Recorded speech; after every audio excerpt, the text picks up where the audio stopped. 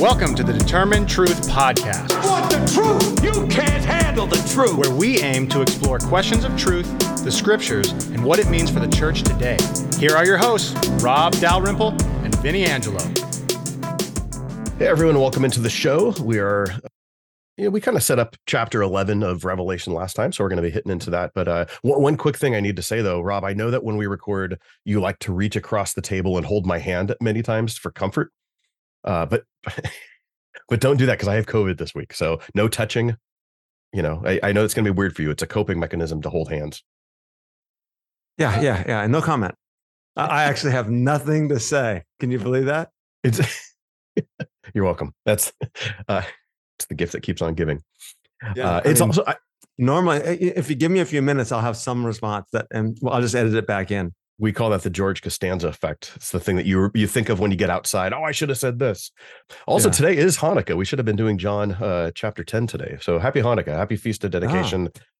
Let's go ahead and look at chapter 11, which has, I guess it's funny. We are talking about the temple, a different kind of dedicated temple here. But chapter, I don't know, are we just going to start in chapter 10 or is there anything from, or start chapter 11 or is anything from last week that we want to look at? Because you already kind of set it up. You said chapter 11 is kind of the central message from the book, right? Right. Yeah. This is the center of the book. This is the climax of the story itself. Obviously, the ultimate climax is the New Jerusalem coming down in Revelation 21 and 22. But as far as the second narrative is concerned, this is the center of it. Okay. And so this is the section that's happening between the sixth and the seventh trumpets. We're still in the, we think of things in terms of chapter divisions. But when John is writing this, this is the section that's just describing the sixth, the trumpet. So why is it important that there's this interlude where it's between the sixth and seventh trumpets? Yeah, so we didn't really discuss that last week specifically. What we should have at this point in the narrative, what we said is this: well, at the end of the sixth trumpet, all of a sudden now we're expecting the seventh trumpet to sound. And the beginning of chapter 10, it's like the seventh trumpet doesn't sound. Instead, there's chapter 10, verse 1. There's another strong angel. And he had in his hand a scroll, which was open. We're like, oh, there's the scroll. And so what we have here again is what's called an interlude. An interlude is a break in the narrative between in this instance, between the sixth and the seventh trumpet, just like there was an interlude between the sixth and the seventh seal. So you defined what an interlude is. So besides, the fact that they interrupt a story, what is the importance of the interludes here?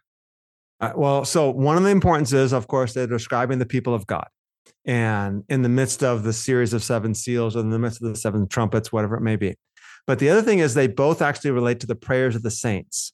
So back in chapter 8, verses 3 and 4, we discussed a while back that in the end of the seventh seal and the beginning of the seven trumpets, there was this insertion about the prayers of the saints. So this, let me go ahead and read it actually. Revelation chapter 8, verses 3 and 4.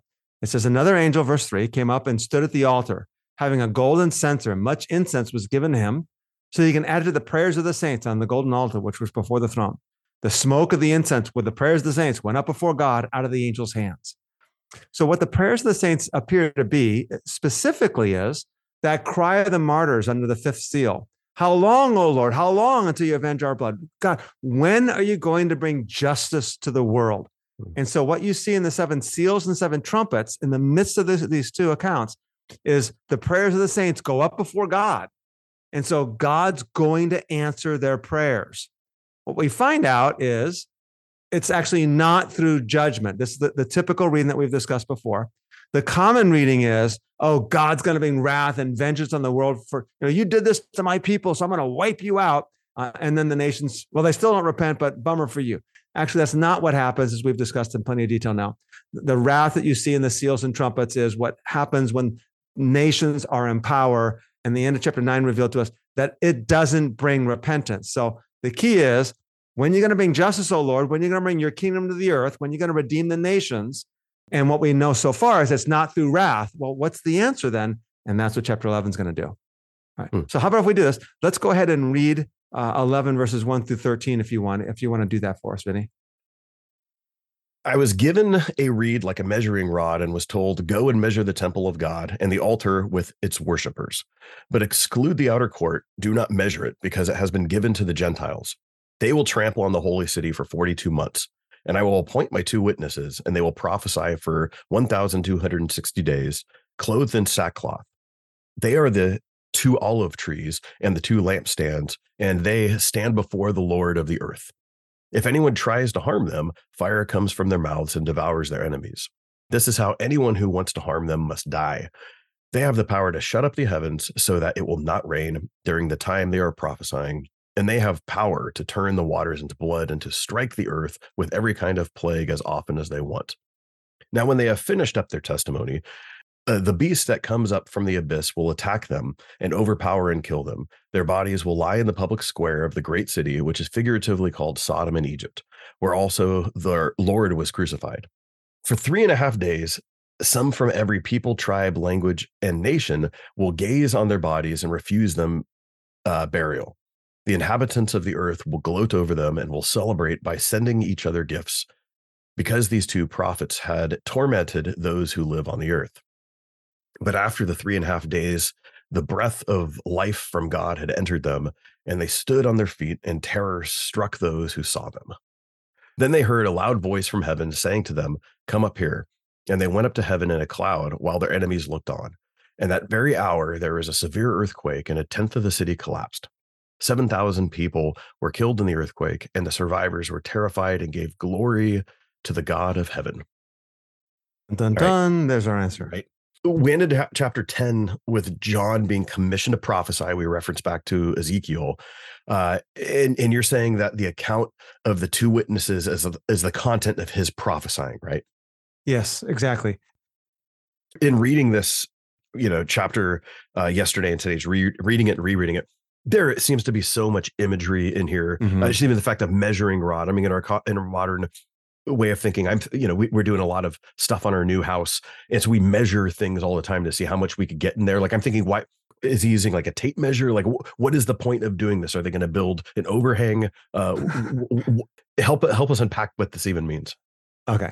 So a measuring rod is a prophetic act. A prophet is told to go measure something because it's going to signify that the thing that which is measured is under God's sovereign care or sovereign protection. So you'll see this in Zechariah chapters 1 and chapter 2. And so the idea that the temple of God, the altar, and those who worship in it, and I won't get into the details here at all 3 of those actually designate persons.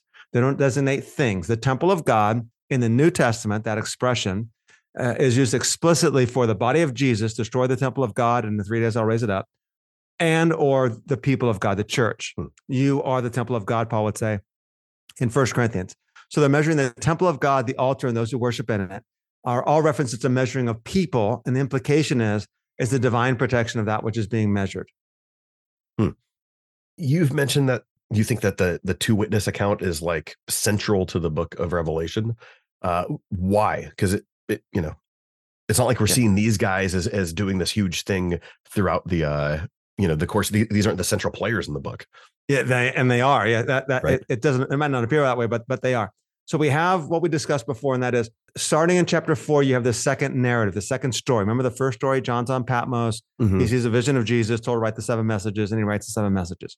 And real quick, that reference dozens of episodes ago when we talked about the outline and the structure of the book, and that's what you're referring to is these new scenes that happen, right? Yeah, exactly. Okay. So the new scene, then all of a sudden, chapter 4, John's taken up to heaven. Hey, come up here. And he goes up into heaven, and he sees God sitting on a throne. And so obviously that signifies that God's in command. He's the sovereign. He's on the throne, not Caesar. But what we see at the end of the book of Revelation is that the throne of God comes down to heaven, from heaven to the earth. Heaven and earth become one. So one of the narrative questions that we have to ask is, why is God waiting? What's happening? Why the delay? How long, O Lord, right? Until you bring that throne down. What we find out as we keep reading is, well, the answer to how long, O Lord, in chapter 6 was, well, not everyone who's been killed for the gospel has been killed for the gospel yet. And what we realize that means is that people being killed for the gospel, Christians, witnesses for the gospel, is the means to which God brings the redemption of the nations. So that second narrative thread was that the nations will walk by the light of the New Jerusalem. So we'll get there someday, chapter 21 and 22. The nations are flowing into the city. So as we read the narrative here, we're seeing that the nations are opposed to God's people. In fact, they actually stand opposed, send gifts to one another when they kill the 2 witnesses. So at some point in time, the nations become redeemed. And that becomes the key in terms of the narrative. How are the nations going to get redeemed? And because the nations are redeemed, then, of course, the kingdom of God comes down from heaven to the earth. The throne of God and the earth become one. Heaven and earth become one. There you go. End of the story. What we've seen so far is they don't get redeemed by wrath. And I wouldn't say wrath in the sense that God's inflicting it, but the wrath they suffer as a result of human powers. God's delay means human beings remain in power. They bring deception, war, famine, and bloodshed. And guess what the nations do? They call the mountains and the rocks, fall on us. And then, of course, they bring destruction upon the cosmos, the earth and the sea and the rivers and springs of waters and the sun, moon, and the stars. And the seven trumpets are all in chaos, and demonic beings are waging war. And yet they still did not repent. Revelation 9, 20 and 21. They did not repent of the work of their hands. So what's going to bring them to repentance? And the answer is it happens here in this particular account. So the narrative flow of this great overarching theme, like how are the nations going to get redeemed? And it seems to have reached a climax here. And then the other reason, which I won't reiterate too much here because we've done it plenty of times, is the centrality of the scroll. We know that the scroll is central to the story. John weeps over it. Jesus is the one who opens it, and he's worthy to open it because he was slain. And then it's finally open, and then John eats it, and then John's told, now go prophesy. There you go. The content of that prophecy is the two witnesses, which we know because he begins in chapter 11, verse 1 with this prophetic act of measuring the temple. This has to be central for both of those reasons. It answers the questions how the nations are redeemed, and it's the content of the scroll. Okay. Hey, everyone. We want to thank you for joining us on today's podcast. And we want to remind you that everything we provide at Determined Truth is free of charge. And this even includes all of the teaching that Rob does on a weekly basis to pastors in India and around the world. We don't have any supporters that get special behind-the-scenes access. But we can only do this with the generous support that comes from those of you who can afford to give. So if you would prayerfully consider supporting us with anything from $5 a month or more, we will continue to work hard to challenge the church to be the church. To give, go to determinedtruth.com and click on the Give tab, or follow the link in the show notes. One question that people might have wanted to lead with, because we've been talking about these two witnesses, and I think from a popular standpoint, this becomes such a huge hang up on who these people literally are going to be. And I know there's we could even probably say dozens of theories out there on who these people are. So is this literally talking about, an Enoch, Elijah, Moses, Elijah, Peter and Paul, future people, if you take a futurist view, especially in a dispensational type of idea. So where do you land? Is there a scholarly consensus on this? Yes. And where do you come down on? Yeah, there is a scholarly consensus on this. I actually have a 3-page footnote detailing all the different views in the history of the church on who the two witnesses are. Various commentaries and various, Peter and Paul. The list is on. I can't think of all of them right now. It's been like 10, 15 years since I've looked at that list. But it's extensive in terms of all the different speculations as to who it was, who the two witnesses are. And the answer is it's none of the above. Right? The first problem is they're not two individuals. And I'll explain that in just a minute. And we need to ask the question of, why are they two? Remember, the numbers have significance in the book of Revelation. And sometimes there's a literal significance, like there actually are 7 churches. But the primary significance is actually in the symbolic meaning of the number 7. So 7 represents totality or completion or fullness. So there are 7 churches because they represent all of Christianity. And we discussed that when we looked at the 7 messages in chapters 2 and 3. The secondary meaning is it's 7 because there actually are 7 churches. All right, that's fine. But the primary meaning is the symbolic significance. So same thing when we go here. There are 2 witnesses because they're actually 2 individuals. No, there are 2 witnesses. Well, the question, I guess, let me ask it to you, Vinny.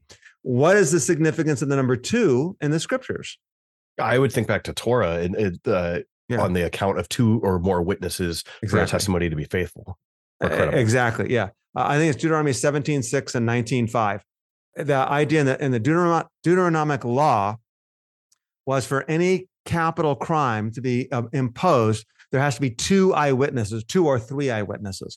And that 2 or 3 in the Deuteronomic law becomes 2 throughout the biblical story. So remember, Jesus sending the disciples out, he sends the 12 out, and then he sends the 70 out in Luke 9 and in Luke 10, and he sends them out in pairs. That's this biblical principle of 2 witnesses And the number 2 testifies to the trustworthiness of the message, the trustworthiness of their witness, that they are, that in other words, it's not 2 because there actually are 2 of them. It's 2 because their witness is trustworthy and accurate. Now, we know specifically then, as we look at trying to figure out, well, who are these two witnesses?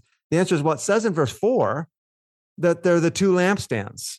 Which it's already been identified that this is the church, right? Or exactly. That they're churches. I know we know from chapter 1 and then obviously chapters 2 and 3 that lampstands equate to churches. So there's your first indication. They're not individuals, they're lampstands, and they represent at least maybe like 2 of the churches.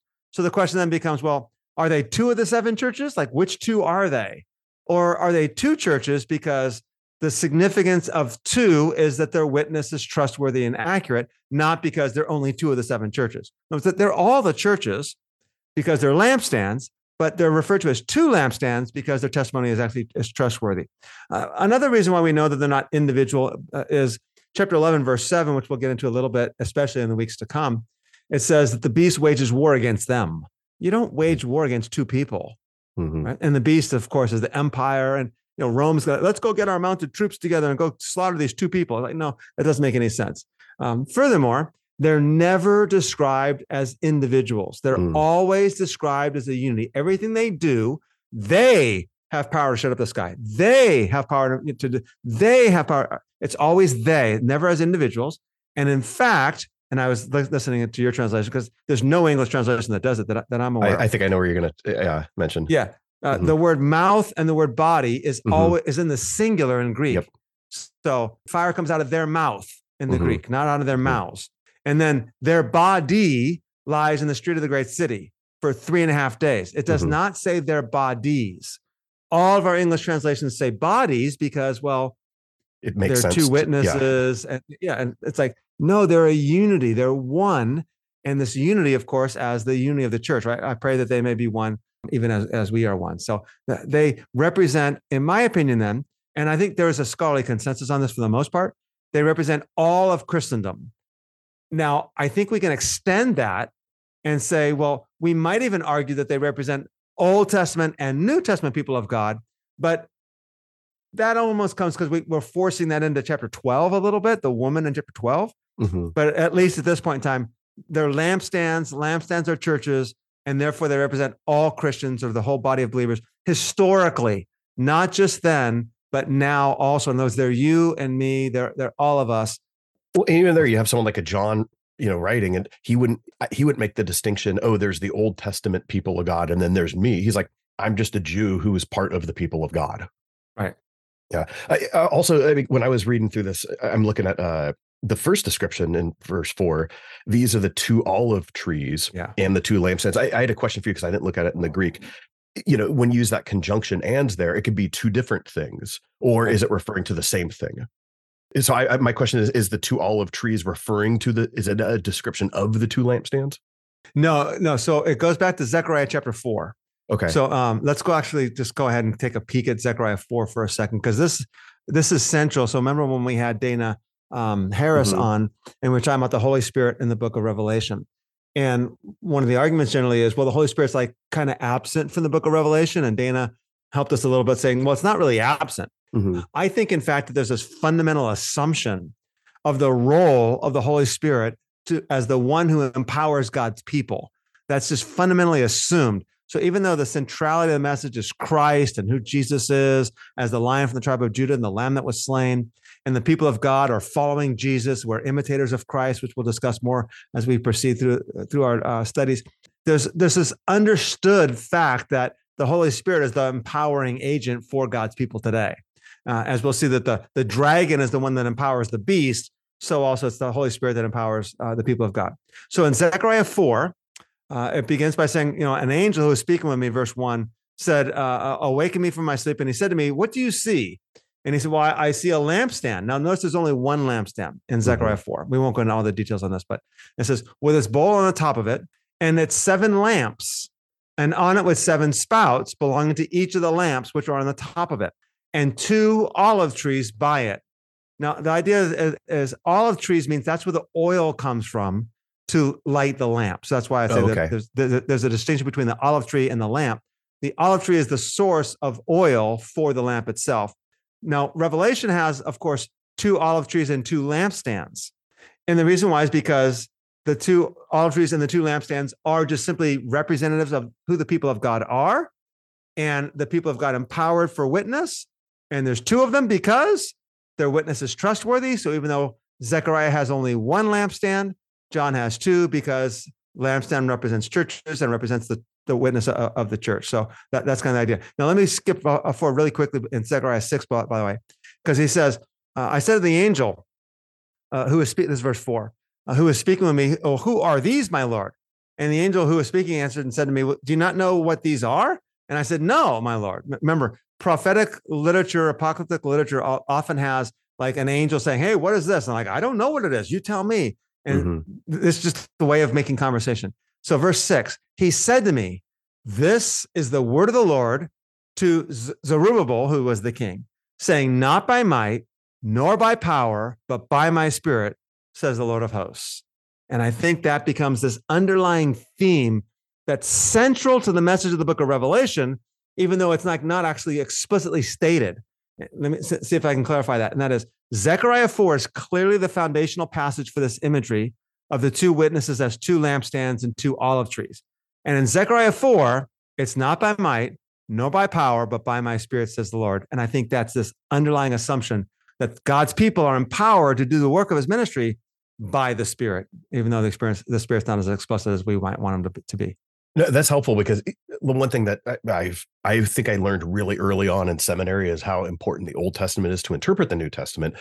And I put myself in the front of the line to say, as a Gentile Christian, I just don't know my Old Testament well enough. Yeah. Right. And so even for me, I was immediately thinking when I read that passage about the 2 olive trees, I'm thinking okay, the prophets oftentimes use horticulture language to describe God's people. So in John's gospel, he picks up on this, especially notably in something like John 15, right? I am the vine and branches. Yeah. So I'm thinking, okay, is this also a description of horticulture language of the people of God? So even while I'm being a good New Testament student and thinking of the Old Testament, I just don't know the Old Testament well enough for Zechariah to automatically pop into that. So cool. In verse 3, we're back now into Revelation chapter 11. In verse 3, we're told that he is wearing a sackcloth. That's the thing he's wearing there. So they are wearing. I'm sorry. They are. Even though they're never individualized. They, the collective for them, are wearing. Yeah, go ahead. Yeah. So what does this represent? Because I'm assuming it's not something good, or there's a negative reason for why they are wearing sackcloth. Yeah, so it's really simple. Sackcloth, of course, most famously John the Baptist. Sackcloth is associated with the attire of the prophets. It's associated with repentance and mourning. So there's a sense where these are prophetic witnesses going out to prophesy. Remember, that's the contents of the scroll. John's prophesying. And they're calling the nations to repentance. Okay. We hope you're enjoying the podcast, and we want to remind you that everything we do at Determined Truth, the podcast, Rob's blog, and our YouTube channel, is available on the Determined Truth app. Directions on how to download the app is available in the show notes and on the determinedtruth.com website. Just click on the app tab. Verse 5, if anyone wants to harm them, fire pours from the mouth and consumes their foes. That sounds super intense. Yeah. And it's it almost sounds like this wrathful, vengeful thing a little bit. This also, dragon type thing happening. Yeah, that's true. Which is interesting because this precedes chapter 12 where we actually see a dragon. Yeah, that's true. All right, so the 2 witnesses note first off that they suffer at the hands of their opponents. If anyone tries to harm them, means people are going to try to harm them. This is what's going to happen. And then fire comes out of their mouths. That's their ability to defend themselves. Well, the Old Testament background for this is a little bit uncertain, but it seems like it's most likely Jeremiah chapter 5, verse 14. Jeremiah 5:14 says, quote, because you have spoken this word, behold, I'm making my words in your mouth fire, and this people wood, and it will consume them. So in other words, the ability to have fire come out of their mouths is just their prophetic words. Now, let's also make sure we're clear on this. It's not prophetic words like, oh, you bunch of people, you're going to go to, it's not that. It's prophetic words of the love of the gospel and the love of the kingdom spoken with the respect and love and mercy, but it's simply the words that we respond with become the means by which we are defending ourselves. However, as we're going to find out in just a minute, that doesn't stop them from being killed. Okay. So these ones, they have authority. We read in verse 6, it won't rain. They'll turn water into blood, any plague as often as they wish they could do. And this really sounds like I'm just reading Moses' exile language. It's Elijah type language as well, right? Yeah. All right. So the two witnesses, as I've argued, are all Christians throughout history. They're a collective. They're never defined as individuals. It's their body, singular. They're the two lampstands, which we know are churches. But if you're going to suggest that they're actual individuals, there are two theories that make the most sense. One is Enoch and Elijah, because they never died. And the book of Hebrews says it's appointed for man to die once and then to face the judgment. And these two witnesses are killed, so they have to come back. The second option is that it's Moses and Elijah, because the description in chapter 6 verse fits very well with Moses and Elijah. Elijah was able to shut up the sky for 3.5 years so that it could not rain. Moses turned the water into blood, the Nile River. And then Moses was able to strike the earth with every kind of plague as often as they wish. The idea behind that is, remember, Moses and Elijah appear on the Mount of Transfiguration with Jesus in the Gospels. They represent the law and the prophets. Moses, of course, the author of the law. We just associate Moses with the law. A common way of referring to what we call the Hebrew Bible, the Jewish scriptures, or the Christian Old Testament, is the law and the prophets. Now, sometimes it's the law and the prophets and the writings, but the law and the prophets, like there's the law, the first 5 books, and the prophets are everything else. And Elijah is basically like the first of the prophets. And there were prophets before him, but the rise of the prophets during the ministry of the monarchy, Elijah is kind of like the first one. So we associate Elijah with the ministry of the prophets. So this is the law and the prophets. In other words, the idea of that is the two witnesses are fulfilling the Old Testament mission of God's people, therefore representing the law and the prophets and the totality of the Old Testament witness. Make sense? Okay. Yeah. And we shouldn't expect that in a literal way, in the same way that when we read ahead to chapter 16 and we see these bowls of wrath using plague language, we wouldn't expect to literally see events of Egypt happen again. It's using Old Testament imagery because everyone would have understood that. Yeah, it's kind of like, you go to a church gathering or whatever, a small group gathering, and somebody prays and they start praying and you listen, like every other word is like a verse from the Bible. And then they pray that verse from the Bible. Right. That's just because they've been so saturated in the scriptures. That's just the way they speak. It's this language of the scriptures flowing out, right? And so it's the same idea. The two witnesses are flowing out with the language of the scriptures, and John's using the scriptural language to describe them. Yeah. Okay. The beast, he's going to make war. It will make war. It overcomes and it kills the two witnesses. We see this in 11 verse 7. Yeah. When they have finished their testimony, the beast that comes up from the bottomless pits, which I'm assuming that's what we'll read about in chapter 20, it will make war on them and conquer them and kill them.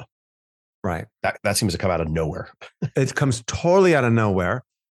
And in fact, the Greek actually says the beast. Now, the significance of that is that when a thing is introduced the first time, like a character or a beast or John or the temple or something of that nature, the first time the word the often doesn't accompany it because it's not a known thing. It's like, I'm introducing to you now the beast. You don't know who the beast is. Let me tell you about it. Now, the next time that refers to the beast, it'll say the beast, the one I told you about a little while ago. The irony or the difficulty here is that this is the first time the word beast occurs, which means it shouldn't have the word the with it in Greek, typically. The idea of it being the beast in Greek means, the one you know about. Now, if we're reading the book of Revelation, we're like, well, we don't know what this is. But it almost implies that John's readers already have this understanding that there's this beast character that opposes God's people and stands up. They know what it is. So for us, it stands out like, whoa, we weren't expecting that. Describing the two witnesses, they're God's means through which the nations are going to be redeemed. They have all these abilities like Moses and Elijah. And then all of a sudden, the beast that comes up out of the abyss will kill them. Like, oh, what? What do you mean the beast? Not only that, but it says that the beast has the power to overcome them. And, if you've read my book, Follow the Lamb, or, we've discussed on this podcast as well, the word overcome is perhaps one of the most significant words in the book of Revelation, if not the most significant word. And a study of Revelation where you go through the uses of the word overcome is really, really profitable. You'll see each of the 7 churches were told they were to overcome. And we're going to find out exactly what overcoming looks like in chapter 12. But now we're like, wait a minute, the beast overcomes them. It's shocking. It implies that the dragon wins, that the beast wins. And, Jesus says the gates of hell will not overcome the church. Like, I thought this couldn't happen, but there's the sense in which the 2 witnesses will ultimately be overcome by the beast. But notice it doesn't happen until verse 7 says, when they have finished their testimony. So here's like the good news and the bad news. The bad news is, Vinny, there's a beast that's going to take your life. The good news is he's not going to do it until you finish your witness. The bad news is that might be tomorrow, right? I mean, who knows when we finish our testimony? So quite interesting. All right. A few minutes ago, we teased out that the word body isn't translated properly. So in verse 8, it says their bodies in our translations, right, but it should be their body will lay in the street of the great city, right? Yes. Yes. And these are called Sodom and Egypt. So once again, using famous Old Testament language and identifications. Exactly. All right. So remember now, the key of the 2 witnesses is that they have fire coming out of their mouths, which is the prophetic word. They speak God's word, and that's the means by which they defend themselves, and that's the means by which they are active. They're called my 2 witnesses. They will prophesy for 1,260 days. So that's their modus operandi. They are God's witnesses, and it's the words that they speak, of course, the life they live and the way they live it and the character by which they live and all that good stuff also. Okay, now we find out that they have an enemy, and that enemy is the beast. Now, we don't know who the beast is. By the way, you and I don't know who the beast is yet as we're reading the book, unless I know we who go the fast beast forward is. ahead. What's that? I know who the beast is. Yeah, I do too. So Bill Belichick. No, yeah, it's the problem. I knew you were going to say that, and it's Al Davis and it's Tom Brady. His descendants. Mm-hmm. Yeah. No, Tom Brady owns the Raiders. How do you say that? Exactly. The beast is conquering everything. He does. He's got 7 Super Bowl rings to prove it. Yeah. So that's right. So here we go. We have these opponents then of the 2 witnesses, namely the beast that we don't know who it is. But the naming of Sodom and Egypt actually are interesting because, for one, they represent 2 places where the people of God have suffered at the hands of their enemies. But one's a city, Sodom, and one's a country, a region, Egypt. Now, obviously, Egypt is the obvious one, right? Because Egypt is kind of, even throughout the prophets, remember the biblical story of the Egypt and of the Exodus is just kind of like reigns true. So even when they describe Babylon coming, and Babylon's going to come and conquer you, Babylon's coming in to conquer the people of Israel is in language describing Egypt or Pharaoh. Things of that nature. So that imagery of Egypt as like the paradigmatic enemy that mistreats God's people is obvious.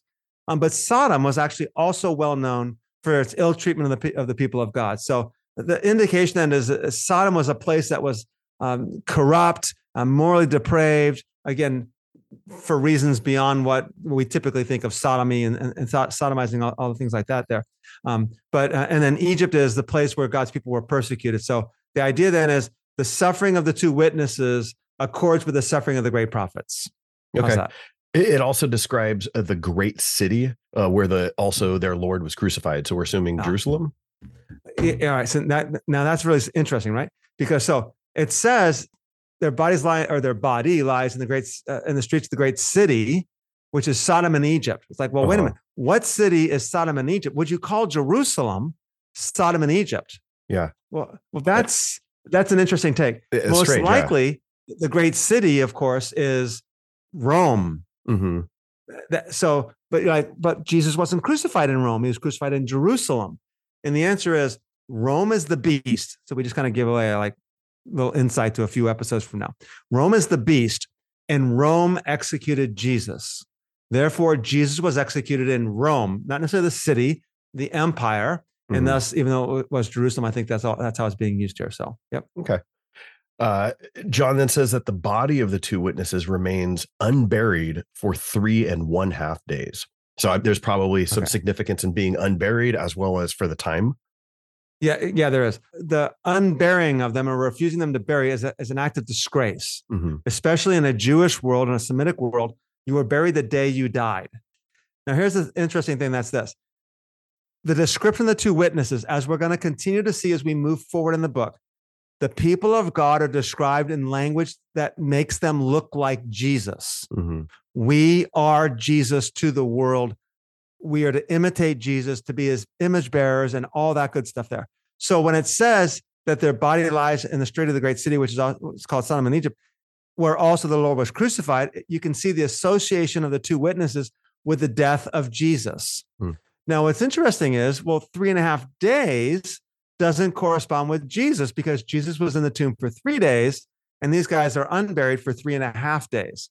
And the half days, of course, is because, and we'll discuss this in a couple episodes, 3.5 is a common designation for a period of time during which God's people suffer. It's half of 7.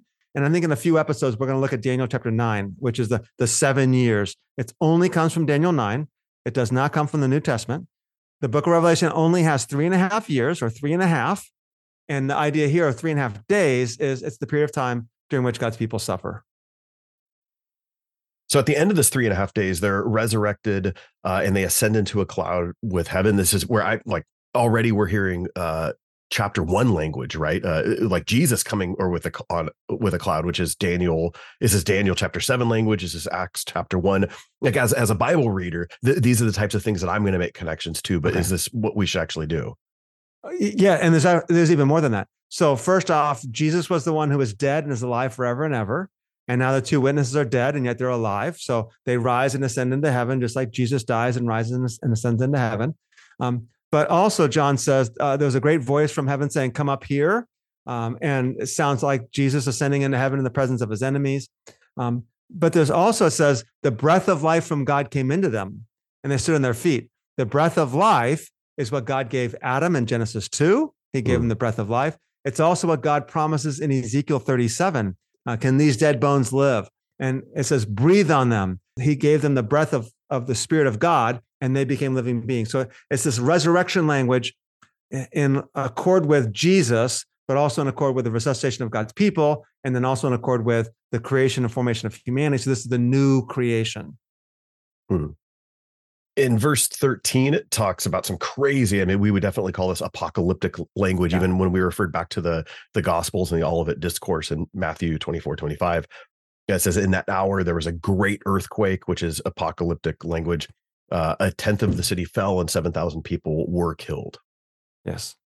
Okay, so this is actually eschatological reversal. What does that mean? All right. End times reversing of things. So the 7,000 reminds us, of course, of the ministry of Elijah. Remember, the two witnesses are described in language of Moses and Elijah. During the time of Elijah's like, I'm the only one left. And God's answer is, no, I've kept 7,000 who've not bowed their feet to Baal. So now you have 7,000 that are destroyed, but only 7,000. So back at the time of Elijah, only 7,000 were preserved. And now here, only 7,000 are taken away. The rest, however, are terrified and give glory to the God of heaven.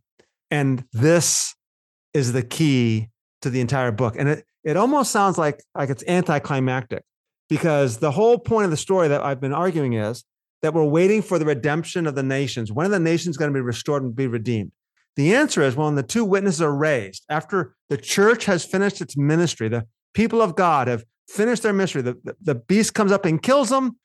They lay in the street for 3.5 days just to associate them with the death and resurrection of Jesus. They go up into heaven.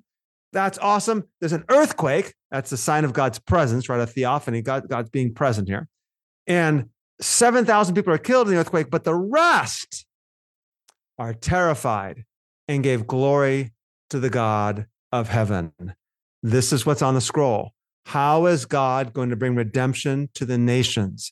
How is God going to bring them repentance? And the expression, they were terrified and gave glory to the God of heaven, is used in the book of Revelation to express a positive thing. This isn't they're like fearing God, being terrified. Their fear results in giving glory to God. The nations, besides the 7,000 that were killed, the rest are terrified and give glory to the God of heaven. That's why when we go to Revelation 21 and 22, the nations walk by the light of the New Jerusalem, because God's people are faithful and fulfill their mission. And the nations are now, I guess you'd say, converted, redeemed, whatever you want to say about that. And here's the end of the story. How does God redeem the nations? It's not through wrath. It's through the faithful, loving, sacrificial witness of God's people. When we lay down our lives for the nations are redeemed. Yeah. It's interesting. We're reading this passage, and this does seem like the climax. Like if we didn't have chapter and verse divisions, it would seem like this is where the story should end, right? Exactly. So David Barr, who's a not well-known scholar, kind of in evangelical circles, but a phenomenal scholar of the book of Revelation, he actually argues that there's three stories in the book of Revelation. You have the first story of John on Patmos. You have the second story of John going up into heaven and him seeing the scroll. And then the third story is chapter 12. It's not a third story. And I think he is missing it. It makes sense because the second story seems to end. I mean, especially at the end of chapter 11, it says, the kingdom of the world, in verse 15, has become the kingdom of our Lord and of his Christ. They'll reign forever and ever. Verse 17 says, "O Lord God Almighty, you who were and who are," right? It doesn't say the one who is to come. Mm-hmm. You've taken your great power. You've begun to reign. So this is the end. There's no question that we've reached the end. Remember, the end of the seven seals, the end of the seven trumpets, and the end of the seven bowls all take us to the end of the story. So it certainly appears like we're at the end. But chapter 12 and 13 and following are actually going to fill an important role for this story. Mm-hmm. So we're going to go back in time in chapter 12 to give more detail, because here's the reality. There's a beast that comes up out of the abyss that makes war with the two witnesses. What's that all about? So 12 and 13 are not giving us a new story. It's giving us more details about that war that happens in chapter 11, verse 7. But it does absolutely sound like we've come to the end, and because we essentially have come to the end. Mm. Wow. Yeah.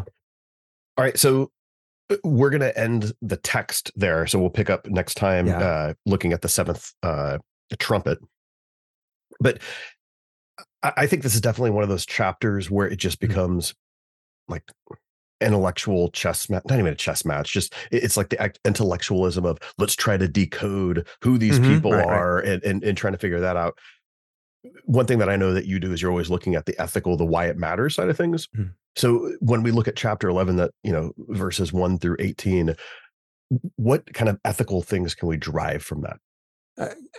Can I actually use the word missional instead of ethical? Missional means God's called us to do this mission. Obviously, when we do the mission, there are ethical implications doing it this way.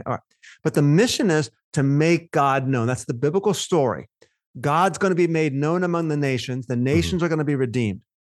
And what I think the missional call then is that God's people are the ones who prophesy, speak the word of God. And again, it's really important, even though the word prophesy is used and it actually frames the description of the two witnesses. They will prophesy, and they're called two witnesses, and it says they will prophesy.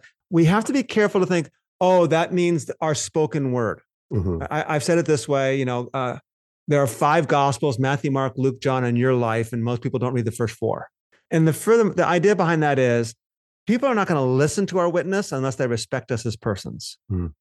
And we have to give them a reason even to listen to us as persons. If they don't respect us, if they don't like us, or if we're blabbering things that nobody wants to hear about, condemning people for whatever, or spewing hatred and animosity, or anger or vitriol, no one's even going to listen to us. So it's really important that there's this character of the church. And I think we can even go one step further in finding out that what caused the early church to grow was the fact that they were going to the garbage heaps and taking the babies out that were thrown away. Yeah. And then starting orphanages, that they were taking in the widows that no one would care for because they had no husbands, no sons, no daughters. And they're saying, hey, we'll care for you. Mm-hmm. Right? And they were doing all these things. Hospitals were getting started by churches, and the Red Cross gets started by Christians, and that Christians were making a difference in the world. And that people went, hey, okay, so tell me, what's this stuff all about? Why are you guys doing these things? I think it's that the missional activity of God's people. And the key is that we are faithfully, sacrificially, lovingly laying down our lives for our enemies. We are killed. And because we are killed, maybe literally, maybe not, the irony is that from what we know in church history, the Apostle John, who maybe wrote this book, wasn't actually killed for the sake of the gospel. He died eventually, right? But he wasn't actually killed. He was, tradition is he was, boiled in oil and that didn't kill him. Whatever that might be the situation. He wasn't actually killed. But the point of that is Christians are willingly, sacrificially laying down their lives. We're taking up our crosses and following Jesus. Okay. Now, I got a blog as you and I are recording this on Friday, Vinny. Normally we're a couple weeks ahead of time. And right now, I think we're 3 days ahead of time. We're on Friday because you've had COVID this week, so we couldn't record earlier in the week. And this comes out on a Monday. So if you're listening to this, somewhat after it releases on December 11th, obviously you could be listening to this at any time. Now, we're recording this 3 days early. I got a blog coming out on Monday, also just December 11th, and the title of the blog at this point in time, as I finish editing it here this afternoon, will be "Challenging the Church to be the Church in the Midst of War." And I've said this plenty of times on the live stream episodes. I've said this in several blogs recently, and that is that the church does not look like the church. We don't look like Jesus people. We don't look like people who love our neighbors. We don't look like people who love our enemies because we're advocating for war. Now, I'm not even arguing at this point in time to say, oh, well, the war's justified or not justified. Israel has to defend itself. There's all kinds of discussions there. And I encourage you to go to our live streams on the YouTube channel for the continued discussion there. And I'm going to have an interesting conversation, as Vinny knows, on Tuesday night, December 12th, which is it's actually live stream number 9. It's out of order because we had to reschedule. But live stream number 9 is a discussion with Michael Brown. And I think he's going to take this side. I'm not sure, but I don't want to put words in his mouth. But we can say Israel's justified in defending themselves. That's fine. But the point of that is the church should be the one advocating that says peace and justice is best for all. Violence begets violence. All Israel has done for 75 years against Gaza is inflict violence. And every time more bombs come over the wall, they're both wrong. They're both condemnable. They're both atrocious acts. In fact, they both can be labeled as terrorists. Capturing Gazans and imprisoning them for 9 months without a trial. These are the prisoner exchanges. They're civilians. They're not criminals. They didn't do anything wrong. So there's all kinds of stuff to be said about both sides there. But the point of that is to love Israel and Israelis, to love Gazans and Palestinians, whether they're Christians, Muslims, or Jews, is to advocate for a peace and justful solution. We should be leading the charge at this. And we're not. We're the one voice in the world, one of the few voices in the world, advocating for the war and the annihilation, which is, I've been on several webinars this week, as you know, Vinny, that leading world authorities, global authorities saying, this is genocide. And yet the Christians are saying, oh, it's totally justified. It's like, it doesn't matter if it's justified or not. It's wrong. Children are how many children have to die before we say, okay, they've gone too far? Because we've now reached 7,000. 7,000 children. And that does not count the ones that are under the rubble who haven't been counted yet. One last thing, Vinny, is I'm on my diatribe right now. Sorry about this. I mentioned this on one of my live streams. That is, there's a new acronym that should not have to exist. WCNSF. Wounded child, no surviving family. Oh my gosh. Right? This is what's going on in Gaza. Now, that child grows up, side note here, that child grows up and finds out why they are orphans. Are they not going to become radicalized? Yeah, exactly. Yeah, I mean, you're not ending Hamas. You're just creating another atrocity. And why is the church not speaking up, especially when it's our bombs? Because we're, Congress debated last night. They didn't, I think it passed the House, but it didn't pass the Senate, a $14.2 billion. It's 14.3 billion total, but 100 million is going to the Palestinians for relief. 14.2 billion is going to Israel for arms and for weapons. Benevolent of us. Yeah. So it's like this is an application of this, and we can apply this to so many other issues. Obviously, this is the one that's current as we're recording. So, man, okay, heavy stuff. Man, I just reading got stuff. While we were talking, I just got another notification about the BBC, or the BBC is talking about how, oh gosh, I brought it up too. Was the headline: U.S. vetoes UN Security Council vote on Gaza ceasefire. So, yeah. Yay. Yeah. The world is calling for a ceasefire. Mm-hmm. And the United States is saying, no, we won't let it happen. Mm-hmm. The world is, and the church is backing the United States because we think Israel's God's chosen people. It's like, I don't care for a second. Let's just throw the theology out the window for a minute. Let's just say Israel's God's chosen people. That doesn't give them right to commit genocide. Mm-hmm. And guess what? Committing genocide is not good for them. Yeah. It's only going to have more hatred against them and more bombs being lobbed over. Move the wall to Beersheba. Move the wall south. Doesn't matter. It's just got farther for the bombs to go. And Iran's eventually going to, this is not good. Yeah. You can't tell me that you love Israel and that you're approving of their genocide of the people of Gaza, and that somehow reflects the theology, the ethics of Jesus. I don't understand this. Yeah. Or the two witnesses. While we are, wherever you're at on that divide on theologically how you see Israel, we are called to love Israel as Israelis. I'm not called to love any nation. I'm called to love peoples and nations. Yeah, so I am called to love Israelis in the same exact kind of way that I am called to love Palestinians, in the same way I'm called to love Mexicans and Canadians and Swedes and whoever. And we get so wrapped up in the political discourse. Not the Italians though, right? Not the Italians. We did bring pizza, but I don't know. Yeah. Is that an Parmesan? Hey. Yeah. And rigatoni. Yeah. No, we're just going to get... I would say it's not cultural appropriation because we're both Italians, but anyway. We both. You have a lot more Italian blood than I'm 25% Italian. Aren't you 100% Italian? No, I'm not 100. No. Oh, okay. Yeah. All right. Yeah, I'm only 25, but anyway. absolutely. And again, I did a live stream. You can find this on the determinedtruth.com homepage. Click on the YouTube tab, or go to YouTube and click on search for Determined Truth. Like the page, subscribe to it, all that good stuff. Leave comments. All that stuff helps. But we did a live stream. Number 12 was recorded, where I addressed the theology of the land and of the people. Mm-hmm. So I addressed that specifically. And then number 11 was kind of this plea of what I just said here. Why are we advocating for war? This doesn't make any sense. And I'll do another 113 in the weeks to come, following up on this. Yeah, it's interesting. Your book for these brothers of mine, mm-hmm. that's almost a decade old, right? It probably is. Let's see. I would say it was 2014 or 2015. I think there were 13, 15, 17, if I'm not mistaken. Something like that. I remember they're odd numbered years. So okay. Look it up. So it might be 15 then. But honestly, man, you're at the point where you might need to have a second edition with some updated information in there. Well, yeah. I mean, it's a theological text. I hope that doesn't change. So, yeah. But as far as like whether we do another book in terms of what's going on currently right now, and the time is appropriate. It's just, can you get this published quickly enough? Yeah. So anyway, all right, everyone. Well, hey, hopefully you enjoyed this and helps us just learn how to get out of the text and then reflect on the real world. So next week we'll be going into chapter 12, and we'll be able to start looking at the woman and the dragon and Satan, that ancient serpent of old. And so it gets really into I guess it's all been meaty, but it's different kind of meat. Yeah. So, hey, Vinny, stay positive. Just don't test positive. Look at that. That should be my mantra. That's gonna be my new sign off in life. Yeah.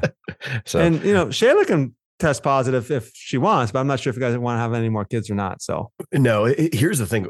She's going crazy because my son has been at my mom's house all week, and so I've all these people are texting me, like coworkers, like, "Oh, you and Shayla get a romantic, staycation." The whole time she's just like, "I miss Mateo." She doesn't care about me at all. She wants to be with her son. Yeah. I would want to be with your son too if I were her. Nice. Well played. Touché. All right, everyone. Hope you have a great week. We'll see you guys next week. I want to thank you for joining us on today's podcast, and we would love for you to share the work of Determined Truth with others. Please follow this podcast and give a review on iTunes, Spotify, or wherever you get your podcasts. Your review will go a long way towards helping others find this podcast. Then share it with others so that we can get the word of the gospel of the kingdom to more people.